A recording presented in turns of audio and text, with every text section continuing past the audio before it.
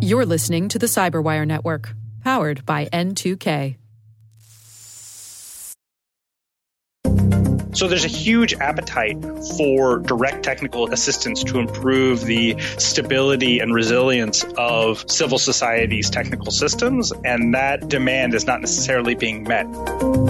Hello, everyone, and welcome to the CyberWire's Hacking Humans podcast, where each week we look behind the social engineering scams, phishing schemes, and criminal exploits that are making headlines and taking a heavy toll on organizations around the world. I'm Dave Bittner from the CyberWire, and joining me is Joe Kerrigan from the Johns Hopkins University Information Security Institute. Hello, Joe. Hi, Dave. Later in the show, we've got my interview with Sean Brooks. He's the director of the Citizen Clinic, and he's a research fellow at the Center for Long-Term Cybersecurity at UC Berkeley. He's going to share some of the research they've been doing, looking at some of the specific vulnerabilities of politically vulnerable organizations online.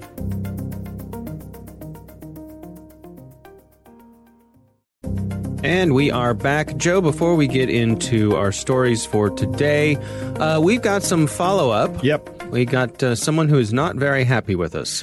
Yes. A gentleman named Warren Myers. This is following up on our interview last week when I spoke with Chris Bailey from Entrust Data Card. We were talking about EV certs. Right.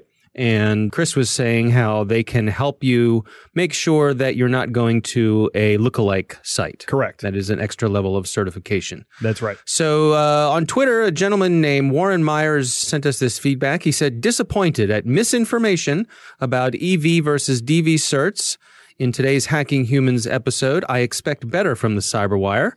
And he said, Troy Hunt eloquently explained why EVs haven't had real value for a long time.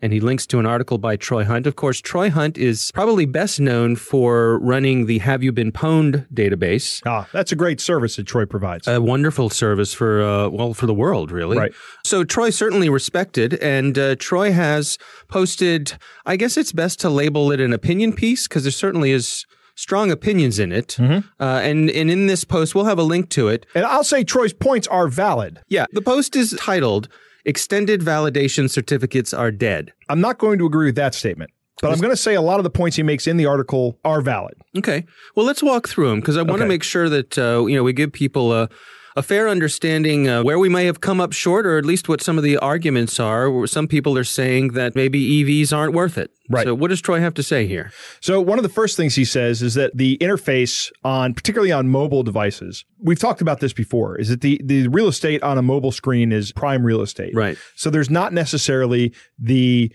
opportunity for the developers of these mobile sites to present you with the extended validation indicator. Okay. So they don't show it to you.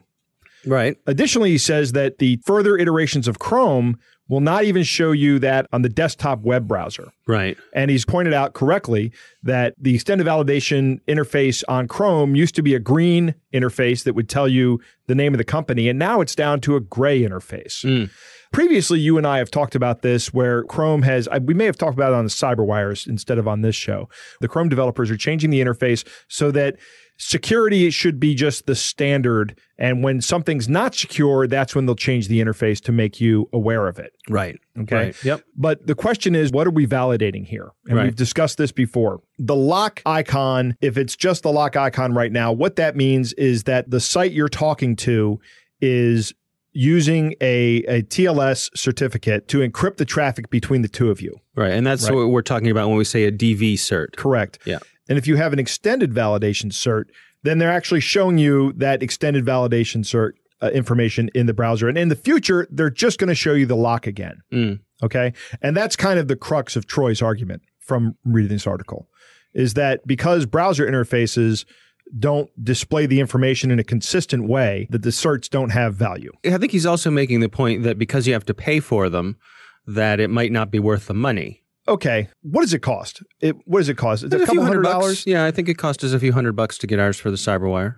I think that's worth the money. My opinion is that's worth the money. Yeah, this strikes me as being, I guess where I take issue is this notion that they're completely worthless. Right, exactly. And we certainly never say that there is some kind of silver bullet for security. There isn't. This and EV certs are no exception. They are another tool in your toolbox that you can use to verify yourself. Now, a couple of things. Number one, just because something doesn't have universal value doesn't mean it doesn't have value.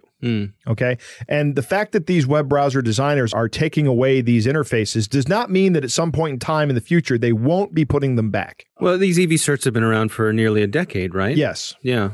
That's the other thing. I mean, it strikes me as it's that old saying, don't let the perfect be the enemy of the good. I agree 100%. Yeah. So this reminds me of people who say that SMS two-factor authentication is worthless. SMS two-factor authentication does have its vulnerabilities. Someone can do a SIM swap. If they have enough information about you to call your mobile provider, right, they can convince them to change your number to a different SIM.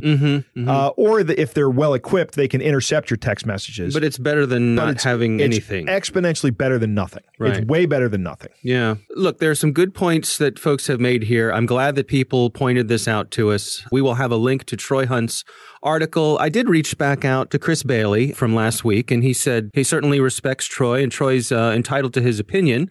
But, you know, there's a lot of data about particularly the DV certificates, about how many of those are being used in phishing attempts. He sent us a link to an article, which we should probably also put in the show notes, from the Certificate Authority Security Council, who are, I guess, it's a council of people who sell these certificates. But some of the data they showed was that there are twice as many certificates for spoofing sites as there are for legitimate sites. Right, of the DV type, DV right. certificates. Exactly. So what that means is for every certificate that Amazon has, there are 2 spoofing sites out there with certificates that are not extended validation certificates. Yeah. There's more to this story than we had shared in our last episode. So for that, we apologize. Like I said, we'll have links to Troy Hunt's story. So please do check that out. Make up your own mind. See if you agree with Troy. Does he make a good case for it? Or do you agree with our guest last week, Chris Bailey, that EVs still have value? So again, thanks to Warren Myers for bringing this up and continuing the conversation. We always appreciate it when people bring these sorts of things to our attention. Yep. We want to get these things right. We want to do our best. And if we come up short, we want you to let us know. And truth emerges from the clash of ideas. There you go. All right, let's move on to our next story here. Joe, this was sent in by a listener. I was originally going to make this one our catch of the day, but the more I thought about it, there's really nothing funny about it. This builds off of some of the sextortion scams that we've been talking about recently. But these folks take it to the next level by switching gears and making it a bomb threat. Great. Here's the crux of it. I'll read the email that's been going around. It says, the title of the email is, "Your building is under my control." Mm-hmm. It says, "Good day. There is the explosive device, Hexagen, in the building where your business is located. My recruited person constructed a bomb according to my guide. It is compact and hidden very carefully. It is impossible to destroy the structure of the building of my bomb, but in case of its detonation, you will get many victims." And it goes on. Basically, what they're demanding is $20,000 in Bitcoin. They include a Bitcoin address. Mm-hmm. And it's the standard thing here. If you don't do this, we will blow up the building. People will die. I'm monitoring my Bitcoin wallet. I guess there is one sort of funny thing in this, in that it's so absurd. The last thing in the email says, "If the explosive device blows up and the authorities see this email, we are not terrorists and do not assume any liability for explosions in other buildings." What? Yeah. Okay, good.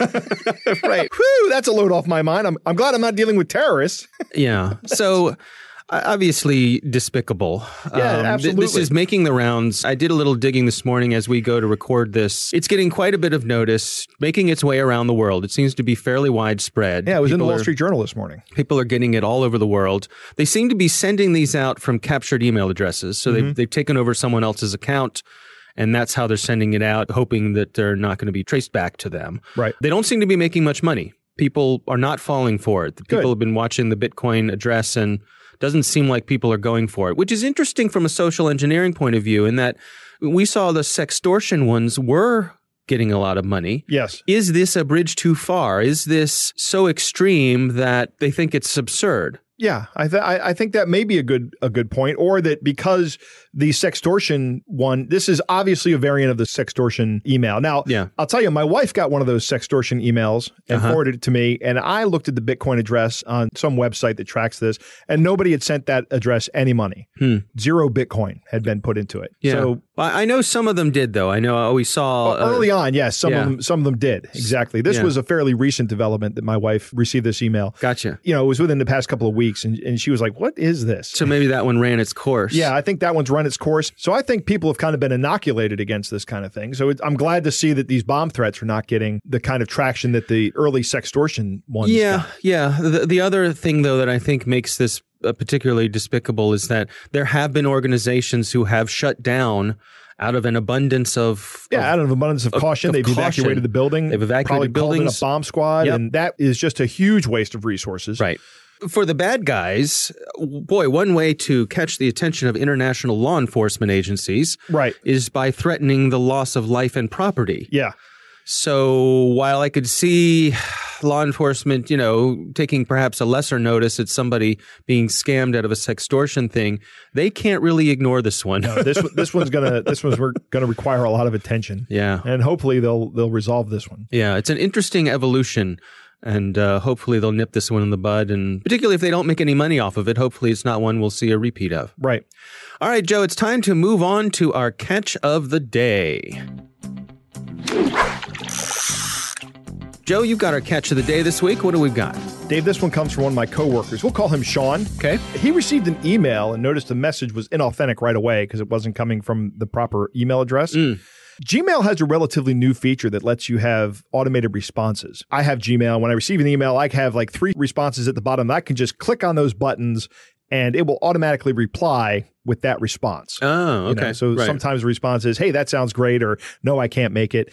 Those kind of things. So on-the-fly quick responses. On-the-fly quick response with the click of a button. So Sean says to himself, I wonder what will happen if I respond to this scammer with nothing but these automated replies. Okay. Now, I have this written out here like a script. Do you want to be the scammer or do you want to be Sean? I'll be the scammer. Okay. All right, here we go. Here's how it goes. It goes like this. Are you available on campus? Yes, what's up? I'm in a meeting right now, and that's why I'm contacting you through here. I should have called you, but phone is not allowed to be used during the meeting. I don't know when the meeting will be rounding off, and I want you to help me out on something very important right away. Okay, no problem. I need you to help me get iTunes gift cards from the store. I will reimburse you back when I get back to the office. Okay, I will. I need to send it to someone, and it is very important. I'm still in a meeting, and I need to get it sent right away. It's one of my best friend's son's birthdays. The amount I need you to get right now is $500. 5 by $100 I'll be reimbursing back to you. I need physical cards, which you are going to get from the store. When you get them, scratch it and take pictures of the cards and attach it to this email, then send it to me here, okay? Thank you. I will do that. And then Sean sends another message that says, where do I get them? At the store. I'm here. Are you at the store now? Yes, I'm here. The amount I need you to get right now is $500. I'll be reimbursing back to you. I need physical cards, which you are going to get from the store. When you get them, scratch it and take pictures of the cards and attach it to this email, then send it to me here, okay? Thank you. I will do that. Okay. Have you get it? No, I didn't get it. I am in need of if right away. Let me know if you are able to get this done. Yes, I can help you. Are you get it done now? Yes, it's done. Send it to me, please. Did you get it? No. Why? Have not seen any image. I just resent it. How much did you get? I'll have to look. Okay, you just need to take a picture of it. Please, are you here with me? Yes, I'm here. Help me with the card. What do you need? I need iTunes cards. How many do you need? $500. Are you with, please? No, why? So you can help me out of this. Yeah, I can. Okay, what is going on? Nothing much. You? What of $100 iTunes cards? What do you mean? About the cards. I have them. Okay, you can write it out for me. No, I can't. Okay, taking care of yourself. No, I can't. And that's where it ends. This is so brilliant. Well, one of the things I love about this is that really all it took on Sean's part was just pushing tapping the screen, right, to just string him along. Sean sent me the entire email conversation, and the timestamps are like 4 hours long. This went on for 4 hours. Right. This is positively brilliant. Good work, Sean. Yeah, nice. Wasting the time of a scammer. Scam baiting is all right. Is great well fun. done, Sean. And that is our catch of the day. Coming up next, we've got my interview with Sean Brooks. He's the director of the Citizen Clinic, and he's a research fellow at the Center for Long-Term Cybersecurity at UC Berkeley. We're going to be talking about some of the work they've done looking at politically vulnerable organizations online. Joe, we are back. I recently had the pleasure of talking to Sean Brooks. He's the director of the Citizen Clinic at UC Berkeley. They recently published some research looking at politically vulnerable organizations, and it turns out that they are particularly vulnerable to social engineering scams. Interesting stuff. So here's my conversation with Sean Brooks. One of the things that we noticed as we reviewed many years of documented reports and attacks on civil society organizations, and as we spoke to members of targeted politically vulnerable organizations and communities themselves, was that the general concerns about what types of cyber attacks they'll face are not things that are highly sophisticated zero-day malware attacks. Certainly, we have seen that in the wild. Or organizations like Citizen Lab at University of Toronto have done some incredible research exposing some very, very technically sophisticated attacks on civil society organizations. But generally, if you want to attack a nonprofit or a member of one of these politically vulnerable groups, you don't need $1 million zero-day exploit to accomplish your goals. So what we tend to see is a lot of phishing attacks, things that exploit low technical sophistication attacks, because most of the systems that civil society organizations rely upon are often out of date. They don't have advanced authentication mechanisms. They share a lot of accounts across a number of people within the organization. Lots of sort of violations of cybersecurity best practices that you see better adopted in the private sector and in government. And that's because these organizations are significantly budget constrained, right? So all of their systems have to be mission oriented, and cybersecurity is generally seen in civil society, much like it was in the private sector 10 years ago, as just sort of a cost center.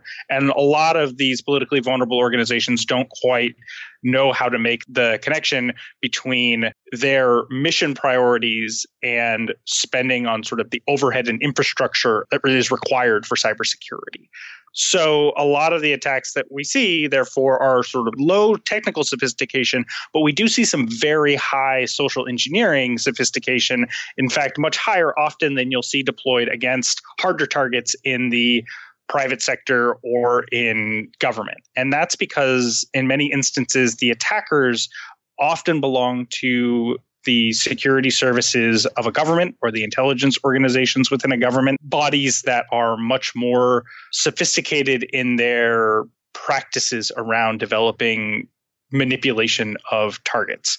So you see, when you have a giant intelligence body targeting a small nonprofit, it's not necessarily surprising that they would use a phishing attack that contains a lot of highly targeted details about that individual's personal life, whether it be their families or their colleagues or their work schedules. Yeah, it seems like it's not really a fair fight, the resources that both sides bring to bear. Certainly not. And that was one of the core motivations for this research, which is if these attacks are becoming more common, and if we consider in a world of what many members of civil society have called closing spaces, or the increasing number of authoritarian regimes and more frequent repressions of free speech around the world, then the scope of the concern becomes the health of global civil society. And if this asymmetry between the attackers and the targets is maintained, what does that mean about the ability of civil society to operate online? And the internet has been an incredible tool for nonprofits. Certainly, in everything I've just said, might lead you to believe that advocacy organizations and activists and human rights defenders, these organizations are not necessarily sophisticated users of the internet. But I think the opposite is true. These organizations have done incredible things to pursue their mission and amplify the magnitude of their message by using the internet and reaching a global community of individuals and communities interested in things like defending human rights or environmentalism, what have you. But that in embracing of the internet as a critical function to pursue their mission has opened them up for a whole new host of attacks. And it is very hard for them to build in both the organizational capacity in terms of skills and knowledge and practices, as well as the costs associated with securing their systems in a way that repels these attackers. So what are some of the take-homes from the report? What recommendations do you make? How can these organizations do a better job, and how can the rest of society step up to make sure that they're getting the attention they deserve? I think there's a couple of big learnings that we had from the report. One is that there is an entire ecosystem that has sprung up to support civil society organizations against online attacks. And the mechanisms by which these assistance organizations operate are pretty varied. We see a lot of concentration in advocacy and legal support for these organizations. So organizations that you're probably familiar with, like the Electronic Frontier Foundation, the ACLU, Amnesty International, all have major support mechanisms that advocate for policies and legal protections for organizations and individuals that might be targeted online for political purposes.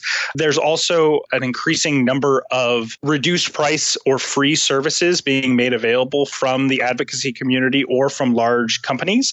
Google's Project Shield, Cloudflare's Project Galileo, the CrowdStrike Foundation is making their anti-malware and threat intelligence services available for nonprofits. So we see an increasing number of cybersecurity services available at prices that are more affordable for nonprofits. We also see an increasing amount of data being available from research institutions about just trying to expose the nature of these attacks. But one of the weakest forms of assistance that is available, and by weakest, I mean one of the least available forms of service, is sort of direct technical assistance.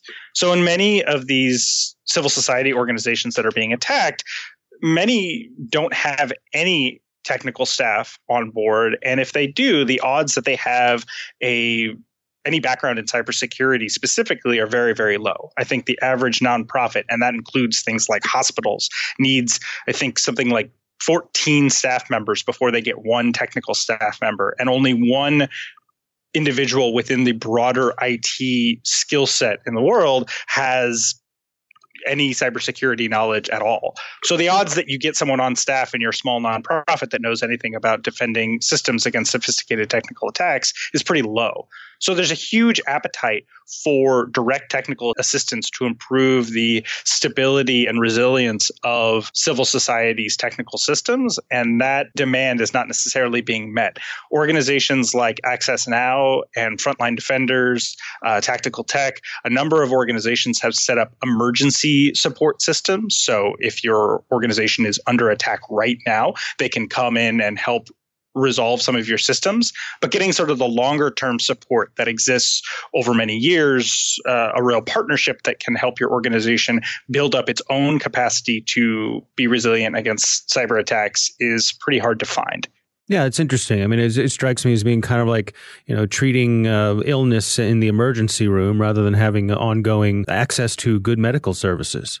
That's exactly right. So one of our key recommendations from the report is that new models to build on the existing community of assistance are needed to improve not only the broader awareness within the community of these issues, because working with a small NGO is not like working with a client in the private sector or a large government agency. The recommendations that you would make are not the same, even if the attack vectors look very similar. And I can give kind of an example about that. Nonprofits don't necessarily have a robust risk management process in place like you would expect from, again, a government agency or a large company. Therefore, their ability to consider these issues systemically and therefore make purchasing and funding decisions about them in a way that is highly risk-oriented is lessened. So a big part of the capacity that the assistance community needs to bring to the table is helping these organizations prioritize. And that prioritization process needs to take into account account the core mission of a nonprofit. Because if you make a recommendation to a civil society organization that, hey, you're at risk for targeted cyber attacks, all of your staff members should take their personal information off the internet so that it's harder to find them.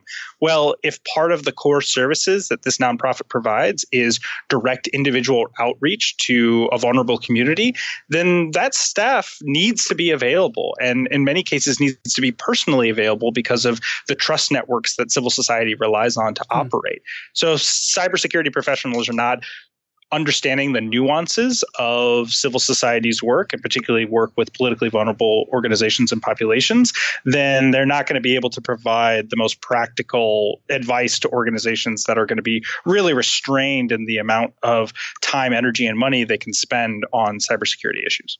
And what are you all doing there at Citizen Clinic? Describe to me your efforts there.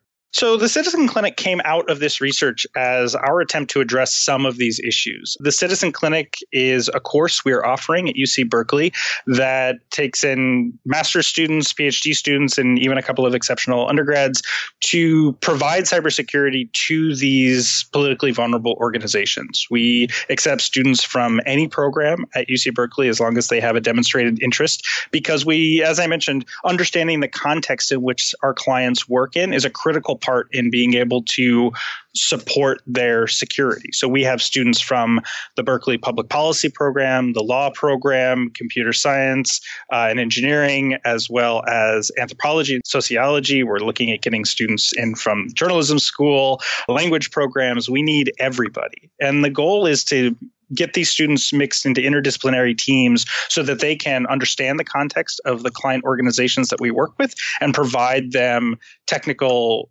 cybersecurity assessments, recommendations, and then help deploy some of the technical controls and policy controls that they think are most needed by our clients. And then we work with our client organizations, not just over the course of one semester, but many years, with student teams passing off the work to one another, and students. Some students will stay with the class multiple semesters, and we'll have a relationship with our clients, hopefully over the long term, to provide them true capacity building services and not just one-off, hey, we're going to set up multi-factor authentication this time, but we want to come back in 6 months and say, hey, we did this deployment of MFA to all your staff. How's it going? Did people keep it turned on for critical accounts? As you've adopted new technology services, have you continued to adopt strong authentication measures? Things like that. Joe, what do you think? Well, Dave, again, we're seeing that the most cost-effective targets of these organizations are the people. That rarely do you see million-dollar exploits, zero-day exploits being used on a nonprofit organization. Right. It's just easier to call in or send an email in with some malicious software or a phishing attack and get into the network. Yeah, interesting that the way these organizations tend to be organized, right, that they don't have the technical sophistication that perhaps other organizations do. Right. Well, economics, again, are at the root of the problem. Right. These organizations have very limited resources, and thus they feel they need to spend all their money for tech budgets on tools that actually help them accomplish their mission. Yeah. That's a good takeaway point. And I mean, obviously, they should be spending some kind of money on security, but I understand their predicament. Their resources are very limited. Their resources are coming from a lot of times from charitable donations, rather, right, or maybe from government funding or something, and they have to be accountable to their donors and their funders.